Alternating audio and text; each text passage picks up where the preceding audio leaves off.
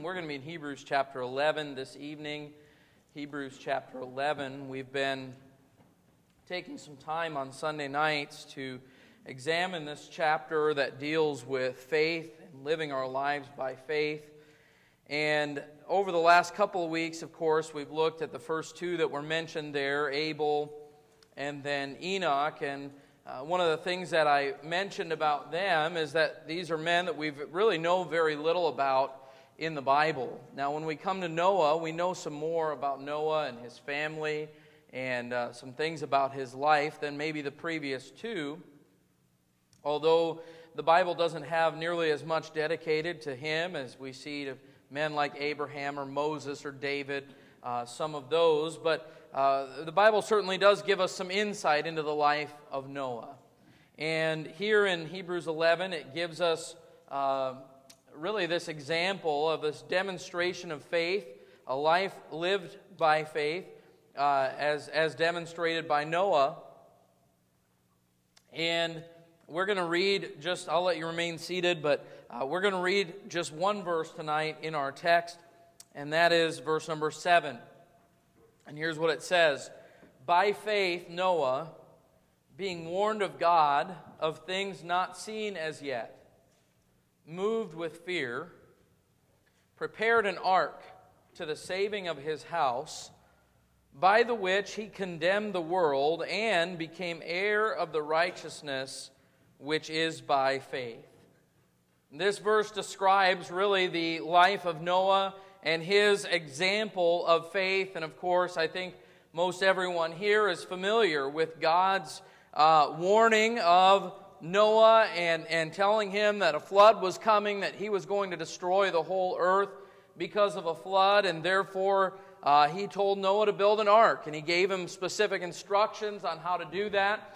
And one of the greatest things that can be said of Noah is he did everything that God told him to do. That really was the example of faith that Noah had, was doing what God said. And so tonight, if you want a summary of what it means to live by faith, we'd say, obey God. Who wants to dismiss in prayer? Amen. That's what this is. But there are obviously some things about Noah's faith and the results of his faith that we glean from even just this verse of Scripture. Hold your place here in Hebrews 11 and go back with me, if you would, to Genesis chapter number 6. Genesis 6 is when we're introduced to the situation that Noah was facing. And I want to say this before we really even get into our text too much tonight. I want to mention that one of the greatest examples or greatest lessons that we learn from the life of Noah is that it is possible to live an obedient life of faith even in the midst of a crooked and perverse generation. Notice in we're in Genesis 6, verse number 5, it says, "And God saw that the wickedness of man was great in the earth, and that every imagination of the thoughts of his heart was only evil continually. And it repented the Lord that he had made man on the earth, and it grieved him at his heart. And the Lord said, I will destroy man, whom I have created from the face of the earth, both man and beast, and the creeping thing, and the fowls of the air, for it repenteth me that I have made them. But Noah found grace in the eyes of the Lord." Verse number 9, these are the generations of Noah. Noah was a just man and perfect in his generations. I want you to think about this, because oftentimes I think we tend to kind of make excuse for ourselves in that we look at the world around us and we'll say things like this: we're living in unprecedented times, and we're living in such wicked times, and we really kind of use that as an excuse to say it's more difficult to live for God today than it used to be. But I want you to know that that is actually not an accurate understanding of where we are in history. You might think that the world is more wicked than it's ever been, and I'll grant to you that it's probably more wicked today than it's ever been in your lifetime. But we do not live in the most wicked generation that's ever lived on the face of the earth. The Bible says here in verse number 5 that God saw the wickedness in the earth that it was great in the earth, and that every imagination of the thoughts of his heart was only evil continually. Think about this. Noah lived in a time when everyone around him was wicked and evil all the time. Where every imagination of the thoughts of the hearts of every person around him and in Noah's life was only evil. He lived in a time where the wickedness of the earth was so terrible that God moved to destroy the entire earth. Now, God has not done that today.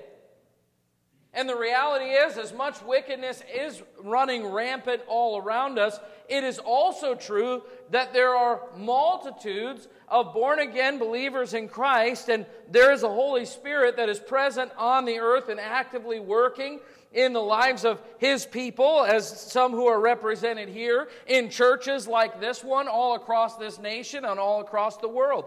God has a remnant of people that are still living righteously and standing for truth, and the reality is that if you are looking for someone that loves God and wants to stand for truth and the Word of God, you can find them. Look around you tonight.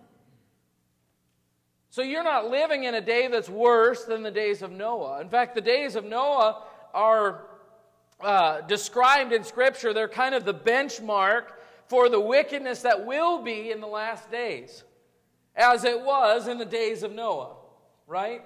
That's the wickedness that we find. And so Noah was living in a day that was like the poster child for a wicked generation. And yet he was able to live righteously and to live a life of faith. He was a righteous man and perfect in his generations. I believe if Noah was able to live righteously in the day in which he lived, it ought to be a challenge to us to say, regardless of what the world is doing today, by the grace of God, we are able to live in a way that is pleasing to the Lord. We can't simply make the excuse, well, things aren't like they used to be. It's not as easy to stand for truth and to stand for the Lord as it used to be. No, but it's easier probably than it was in the days of Noah. And it's easier probably than it was living in Sodom and Gomorrah. And oh, by the way, it's probably easier than it was living as a converted Jew in Jerusalem in the first century, or living as a converted Gentile in cities like Ephesus and Corinth and under the Roman Empire. Folks, I'm just simply saying that when you go back in history and you look at the things that were going on in the world, the truth is that we're not really living in truly unprecedented times. We may be living in times that are unprecedented to our experience and to recent history, but God's people throughout the centuries and throughout the ages have remained faithful to Him in the midst of a crooked and perverse generation. And if Noah was able to, by the grace of God, so ought we be able to live for God. And so you find here this man Noah, who living in the midst of corruption and living in the midst of wickedness and evil, the Bible describes in verse number 12 that the earth was corrupt, all flesh had corrupted his way upon the earth. But I want you to notice the end of the chapter in verse number 22. Thus did Noah, according to all that God commanded him, so did he. In the context of everything going on, Noah did what God commanded him to do. And that is the example of a life that is lived by faith.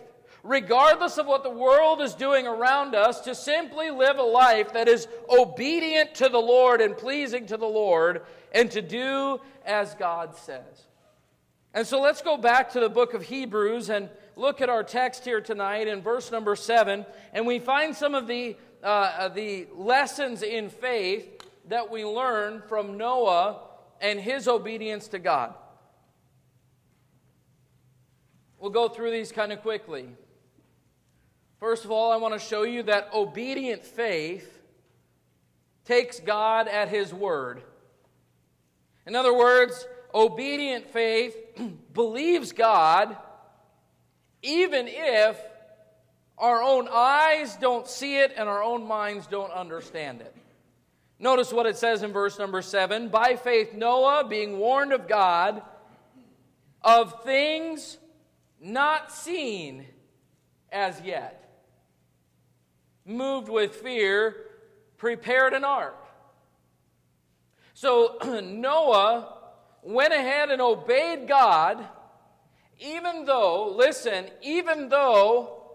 the evidence all around him did not point to what God was saying being true. Think about that for a moment. As Noah looked at the earth around him, and God said, I'm going to destroy the whole earth with a flood, Noah could have looked up at the sky and said, that's interesting, I don't see any rain clouds. Noah could have said, that's interesting because the scientists of the day and the meteorologists of the day aren't predicting that kind of catastrophic weather system.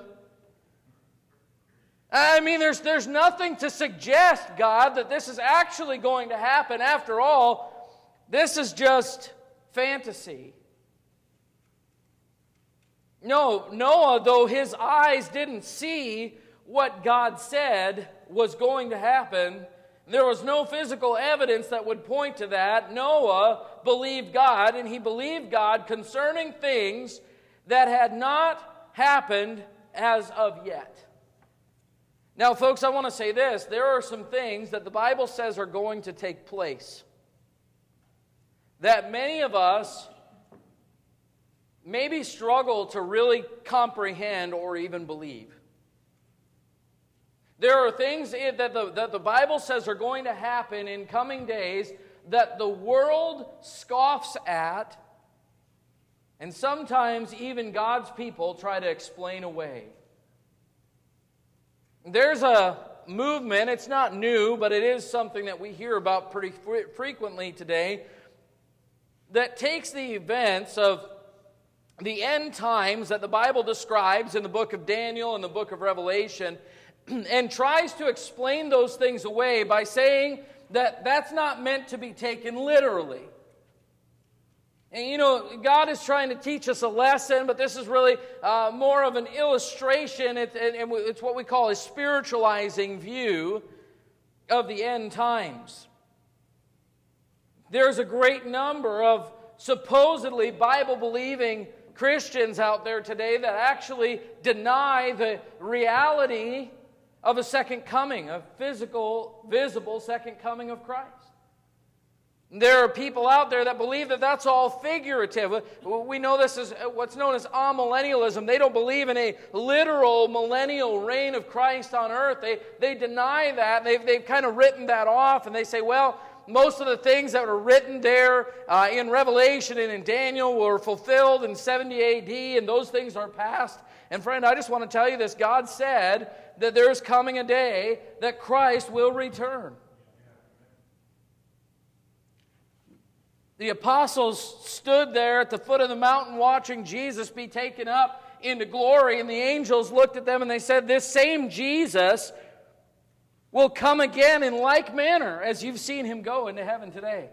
In other words, Jesus is going to come just as sure as he ascended to heaven bodily, he will return bodily to earth. And the Bible teaches us and tells us that he's going to come and he's going to set up his kingdom upon this earth, that he's going to rule and reign for 1,000 years. The Bible tells us that there are two resurrections that we're awaiting, a resurrection of those who are alive in Christ. And we call this the rapture, when Christ sounds the trumpet and calls us home, and we're caught up together to meet the Lord in the air, and the dead in Christ will rise first. I've mentioned this before, but I often think about this at the cemetery across the street. I'm sure not all of those people that are over there are in heaven today, but I would guess that a good number of them are. And there's coming a day when those graves, listen, those graves are going to literally be opened, and the bodies of God's people are going to be caught up to meet the Lord in the air, and then we're going to be right behind them.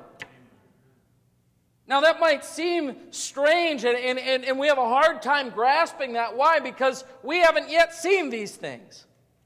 But why do we believe them? Well, because God said them. We take God at his word, and if God has said this is going to happen, it's going to happen. And though Noah could have stood back and said, well, God, I've never seen a flood like that before. Maybe you're just trying to teach me a lesson. Is this metaphorical? Is this a metaphorical flood?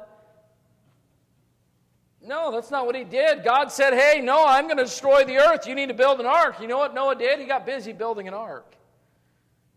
And by the way, I think sometimes we have this picture of, because this was so many years ago, they must have been living in some really primitive time where Noah didn't have anything better to do. I'd encourage you to go back and look at some of the things that we actually find that were going on in the world before the flood. And I'll tell you, this was not a primitive society. And it wasn't like Noah was just sitting there somewhere in a tent with nothing better to do. In fact, it must have seemed strange not only to him but to the people around him. What is this that I'm supposed to be doing? Building this big boat, building an ark. But he did what God said because God said it was going to happen, even though he didn't understand it. Obedient faith takes God at his word. Secondly, obedient faith prepares for the coming judgment. Obedient faith prepares for the coming judgment. Notice those words that Noah prepared an ark. He accepted what God had said, and he adjusted his lifestyle and his actions accordingly. Noah certainly, again, as I mentioned, would have had other things that he could have been doing, business ventures that he could have been pursuing, a life to live, and it would have been easy for Noah to say, you know what, God, I'm too busy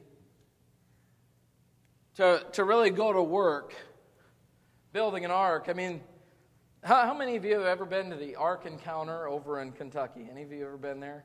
Boy, that's quite a sight to see, isn't it? Built as much as possible. There's certainly some artistic license taken there, but built based upon what the Bible says the ark was. Do you think that's something that is going to be built as a weekend project? This wasn't on Noah's honey-do list, was it? Hey, when I get around to it, if I get a few extra hours, I'm going to work, almost like a guy restoring his old vintage car whenever I get some free time. No. In order for Noah to accomplish what God told him to do, this required a total change in his life.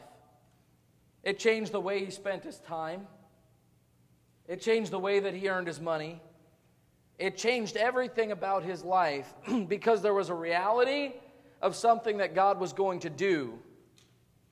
And Noah was willing to make the changes necessary in his life. You say, well, what does that have to do with us today? Let me just say this. We need to be careful as Christians not to get caught up in this concept and this idea that, we're saved and we're on our way to heaven, and so we can just kind of go on and live life as though nothing has happened. Listen, if you're saved and you know what's coming, your entire life, the things that you're doing ought to be driven by an understanding that this life is not the end. You need to live life with an eternal perspective. That there are things that are bigger than just making the next dollar or getting that next promotion or building that bigger house or having that nicer car or getting better at this golf score or whatever the case is or whatever the things are that you spend your time on. There are bigger things that we're living for. Noah, when he was warned of God, was willing to change what his life was about and the focus of his life because there was something bigger coming. And you say, well, yeah, Noah knew that it wasn't worth, living for the things of this world because God was going to destroy the earth. So why build a bigger house because it's going to be destroyed anyway? Why earn more money because it's all going to be gone anyway? And I would just say to you, friend, listen, I don't know how much longer we have, but could we not make that application today and say, what's the point of living for the things of today when we know that there's a judgment coming? There's a day that God's going to destroy all of this. Wouldn't it be better to invest our time and our energy and our effort on spiritual things that are actually going to have eternal value?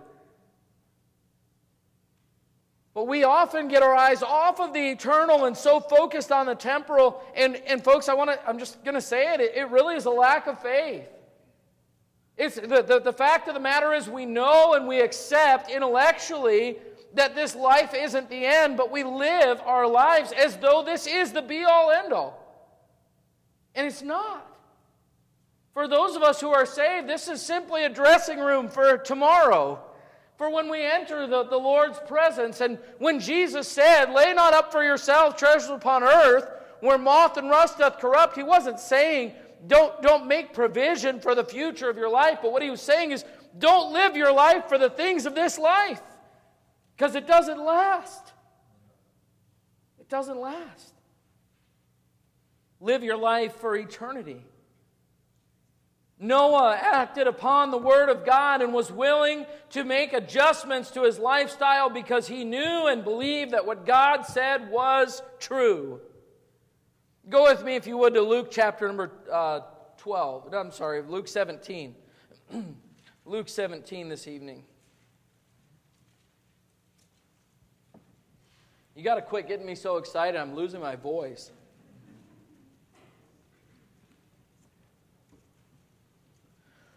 Luke chapter 17, verse number 26.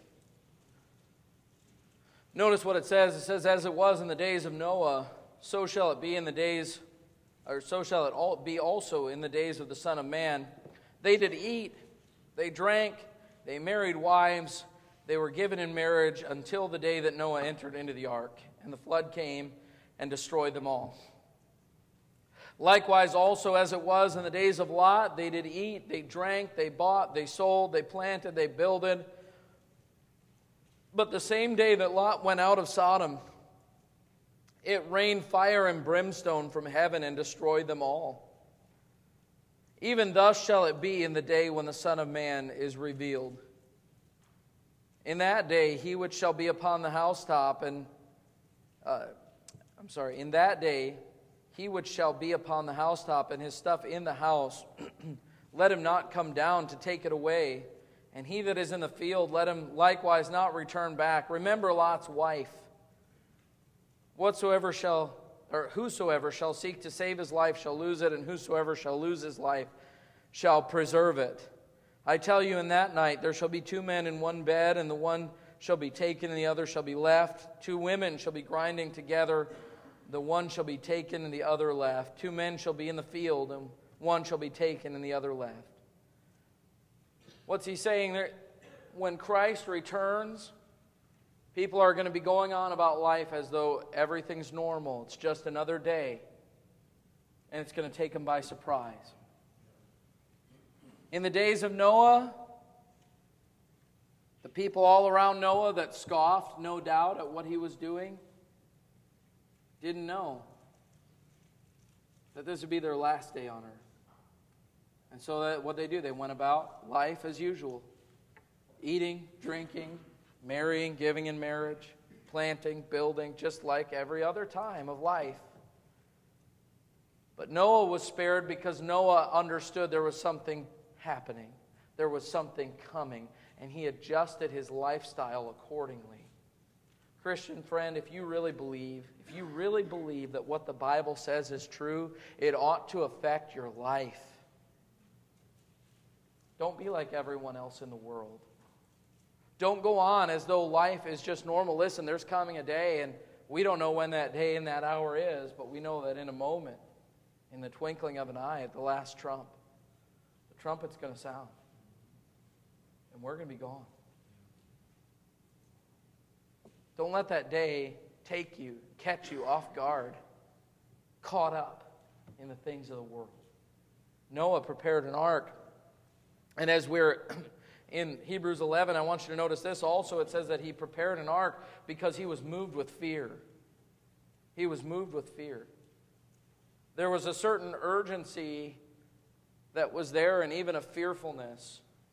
I've known some Christians who've said, well, I don't fear God anymore because perfect love casts out fear. Listen, that's a total misunderstanding of what that means.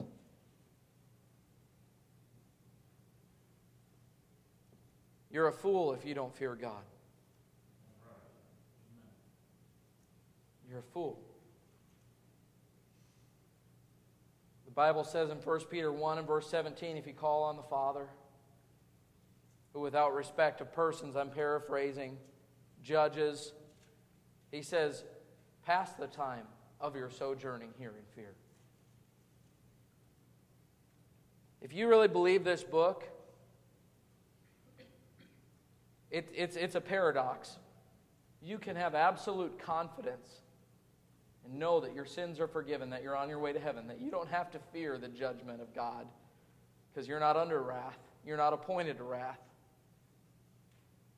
But at the same time, if you believe this book, the reality and the knowledge that one day you'll stand before God and give account ought to cause you to fear.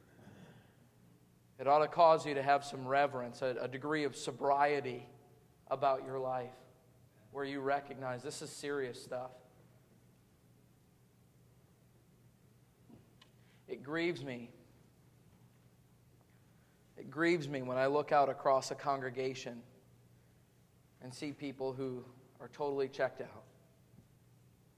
I'm not looking at anyone, pointing at anyone in particular, but I'm just telling you, over the years I've seen it so many times. I see it in young people. Like, when are we going to be done with this? I got better things to do. Folks, do we realize the seriousness of all of this? Imagine how Noah must have felt having God come to him and say, Noah, I'm going to destroy everyone but you and your family. Build an ark. Imagine the fear. Imagine laying there awake at night and wondering how things are all going to turn out. Imagine laying there awake at night and thinking, man, I hope I'm on schedule to get this thing built before those rains start coming, you know? I'm just saying, I'm not saying you need to lay awake at night in fear. If you know the Lord, you ought to have the peace of God in your life. I'm just saying, don't write this stuff off as though it's not serious. Listen, the life that we live for Christ, this is serious business. What we do in church, every time the Word of God is opened, every time we come and approach unto the Lord and worship, every time we pray to the Lord, this is serious stuff, folks. It's serious. Noah was moved with fear, and his obedient faith took God at His word and prepared for coming judgment. And let me say this also, please listen, especially men, husbands, fathers tonight. Obedient faith has a profound effect on your family.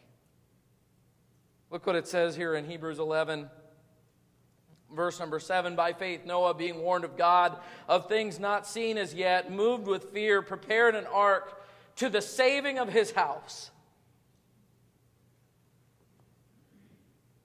Thanks, Dad. Shem, Ham, and Japheth. Dad, thank you for listening to God. Thank you for not letting us be like all the other families in the earth that just perished, not believing God. Thanks for taking God seriously and being obedient to His word and acting in faith because your faith saved our family. Now understand, we know that salvation is an individual thing, and when it really comes down to it, parents, we can't save our children. That's between them and God. But I will tell you this, that whether or not you live a life of faith and obedience to God will have a profound impact on your home. And you have the opportunity to change the trajectory of your future generations. Your children, your grandchildren. You say, well, my kids are grown and they're out of the house and I've missed opportunities. What about your grandkids? What about your great-grandkids? I'm just saying, Noah's faith made a difference in the lives of his children and their spouses. And by the way, they were grown and married. And there were 8 people saved in that ark. Noah and his wife and his sons and their wives. Never underestimate how much your obedience to God or lack thereof can influence and affect your family. I can't help but think that Noah, sitting there in heaven with the Lord tonight, doesn't occasionally open his Bible. You know the Bible's in heaven, right? Forever, O Lord, thy word is settled in heaven. I can't help but think that there aren't times that maybe Noah opens his Bible and looks at those words that by faith Noah, moved with fear, prepared an ark to the saving of his house.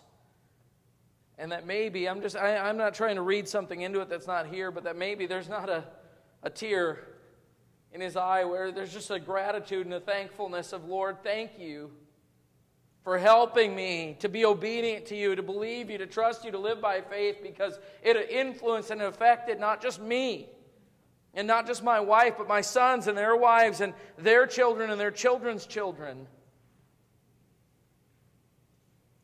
Obedient faith takes God at His word. It prepares for coming judgment. It affects our family. And by the way, it testifies to the world. Because it says in verse number 7, by faith Noah, being warned of God of things not seen as yet, moved with fear, prepared an ark to the saving of his house, by the which he condemned the world. You say, well, I didn't think Noah condemned the world. I thought God condemned the world. Well, this word condemned, it has to do with passing judgment. In other words, it wasn't Noah that brought judgment on the world, but it was Noah that declared the judgment that was coming on the world. His obedience to God was literally a message to the world. The Bible in 2 Peter chapter 2 and verse number 5 calls Noah a preacher of righteousness. Now, we have no written record of Noah's preaching. And I'm not here tonight to debate with you whether Noah, the preacher of righteousness, stood and audibly preached. It's very possible that he did. But I will tell you this, that the Bible says here in Hebrews 11 that by his act of faith and obedience to God, he condemned the world. In other words, to everyone around him, watching him obey God, even when it didn't make sense from a human perspective, he was preaching righteousness to them. He was preaching deliverance to them. Folks, you don't have to look far to know that there was plenty of room on the ark for other people. There was opportunity for other people to respond in the same way that Noah did, and to be obedient to God and get in that ark and believe God and prepare for judgment. But they didn't do it. In spite of the message that was being preached by Noah, they were disobedient to God. I want to say this, folks. We are very adamant about the need to preach the gospel to the world. It's what we're all about as a church, the fulfillment of the Great Commission, to go into all the world and preach the gospel to every creature. And we do that consistently, and we try to be faithful in that. But friends, I want you to know, as much as we want people to be saved, sometimes we preach the gospel and people get saved, and other times we preach the gospel and they don't, but at least they're accountable. No, I don't ever want someone to stand before God and say, nobody told me. But I'm confident. I can see faces, folks, of people that I have given the gospel to clearly and passionately, and they've just totally rejected it. And all I can think is, at least I know that when they stand before God, God will be able to say, I sent a messenger. I gave you opportunity. Noah, by his actions and obedience to God,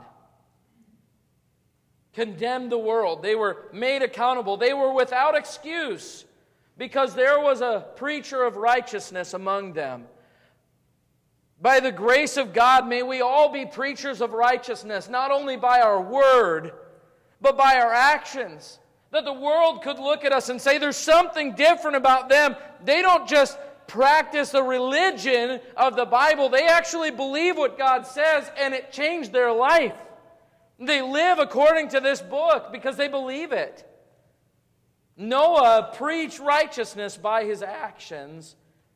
And by the way, the last thing here is this, that it says he became heir of the righteousness which is by faith. Now don't misinterpret this, because it does not say that Noah was made righteous by his works. It says that by his actions, that he became heir of the righteousness which is by faith. In other words, we could say it this way, that Noah's faith, the same faith that moved him to obey God in building the ark, is the same faith that we need in order to be saved. You say, well, what do I have to do to be saved? Believe on the Lord Jesus Christ, and thou shalt be saved. Whosoever shall call upon the name of the Lord shall be saved. Do you know why most people tonight are not saved? Because they have not believed God. Because they have not actually taken God at His word and by faith entered into the ark. You understand this picture of salvation in the ark? That God in a time of destruction and pouring out of wrath on the earth made a way by which people could be saved from that destruction. But you had to actually believe and enter into the ark. In the same way, the righteousness of God, which is by faith, it's not of our works. The Bible is so clear. You will never be made right with God by good things you do. You can't do it. But if you really believe what God has said, you really believe that Jesus is the only way, you know what you're going to do? You're going to get in the ark. You're going to call upon the name of the Lord. You're going to trust Him as your Savior because He is the only way. And so here we find Noah being this example of a life lived by faith, taking God at His word, doing as God said, even when it didn't mesh with his own human reasoning and understanding. We see him preparing for the coming judgment and living his life accordingly. We see him affecting, for all of eternity, affecting the future of his family. We see him preaching to the world, and we see him demonstrating saving faith. Tonight I want to simply ask you, are you living by faith? Are you obeying God? Have you taken Him at His word? Or do you try to reason away what we find in the Bible? Try to convince yourself that this is just some kind of moral standard, but for the most part, we've moved beyond that. We're smarter than that now. Or do you take God at His word and believe Him for what He says? Have you responded to God by preparing for the coming judgment? First of all, have you been saved? Do you know that there's coming a day when you will stand before God and give an account? It's appointed unto men once to die, and after this, the judgment. You will be judged by God. Are you ready for that day? You say, well, yes, I'm saved. I know I'm saved. If I died tonight, I know I'd be in heaven. Can I ask you, are you living your life in preparation for that day?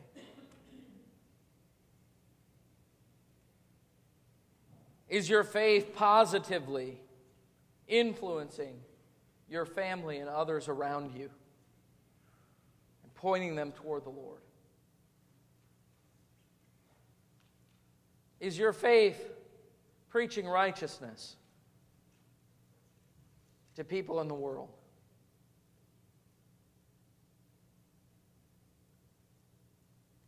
Noah, a man who was righteous, perfect in his generation, a wicked, perverse, and ungodly generation believed God, and it changed his life. Are we willing to believe God and let it change our lives?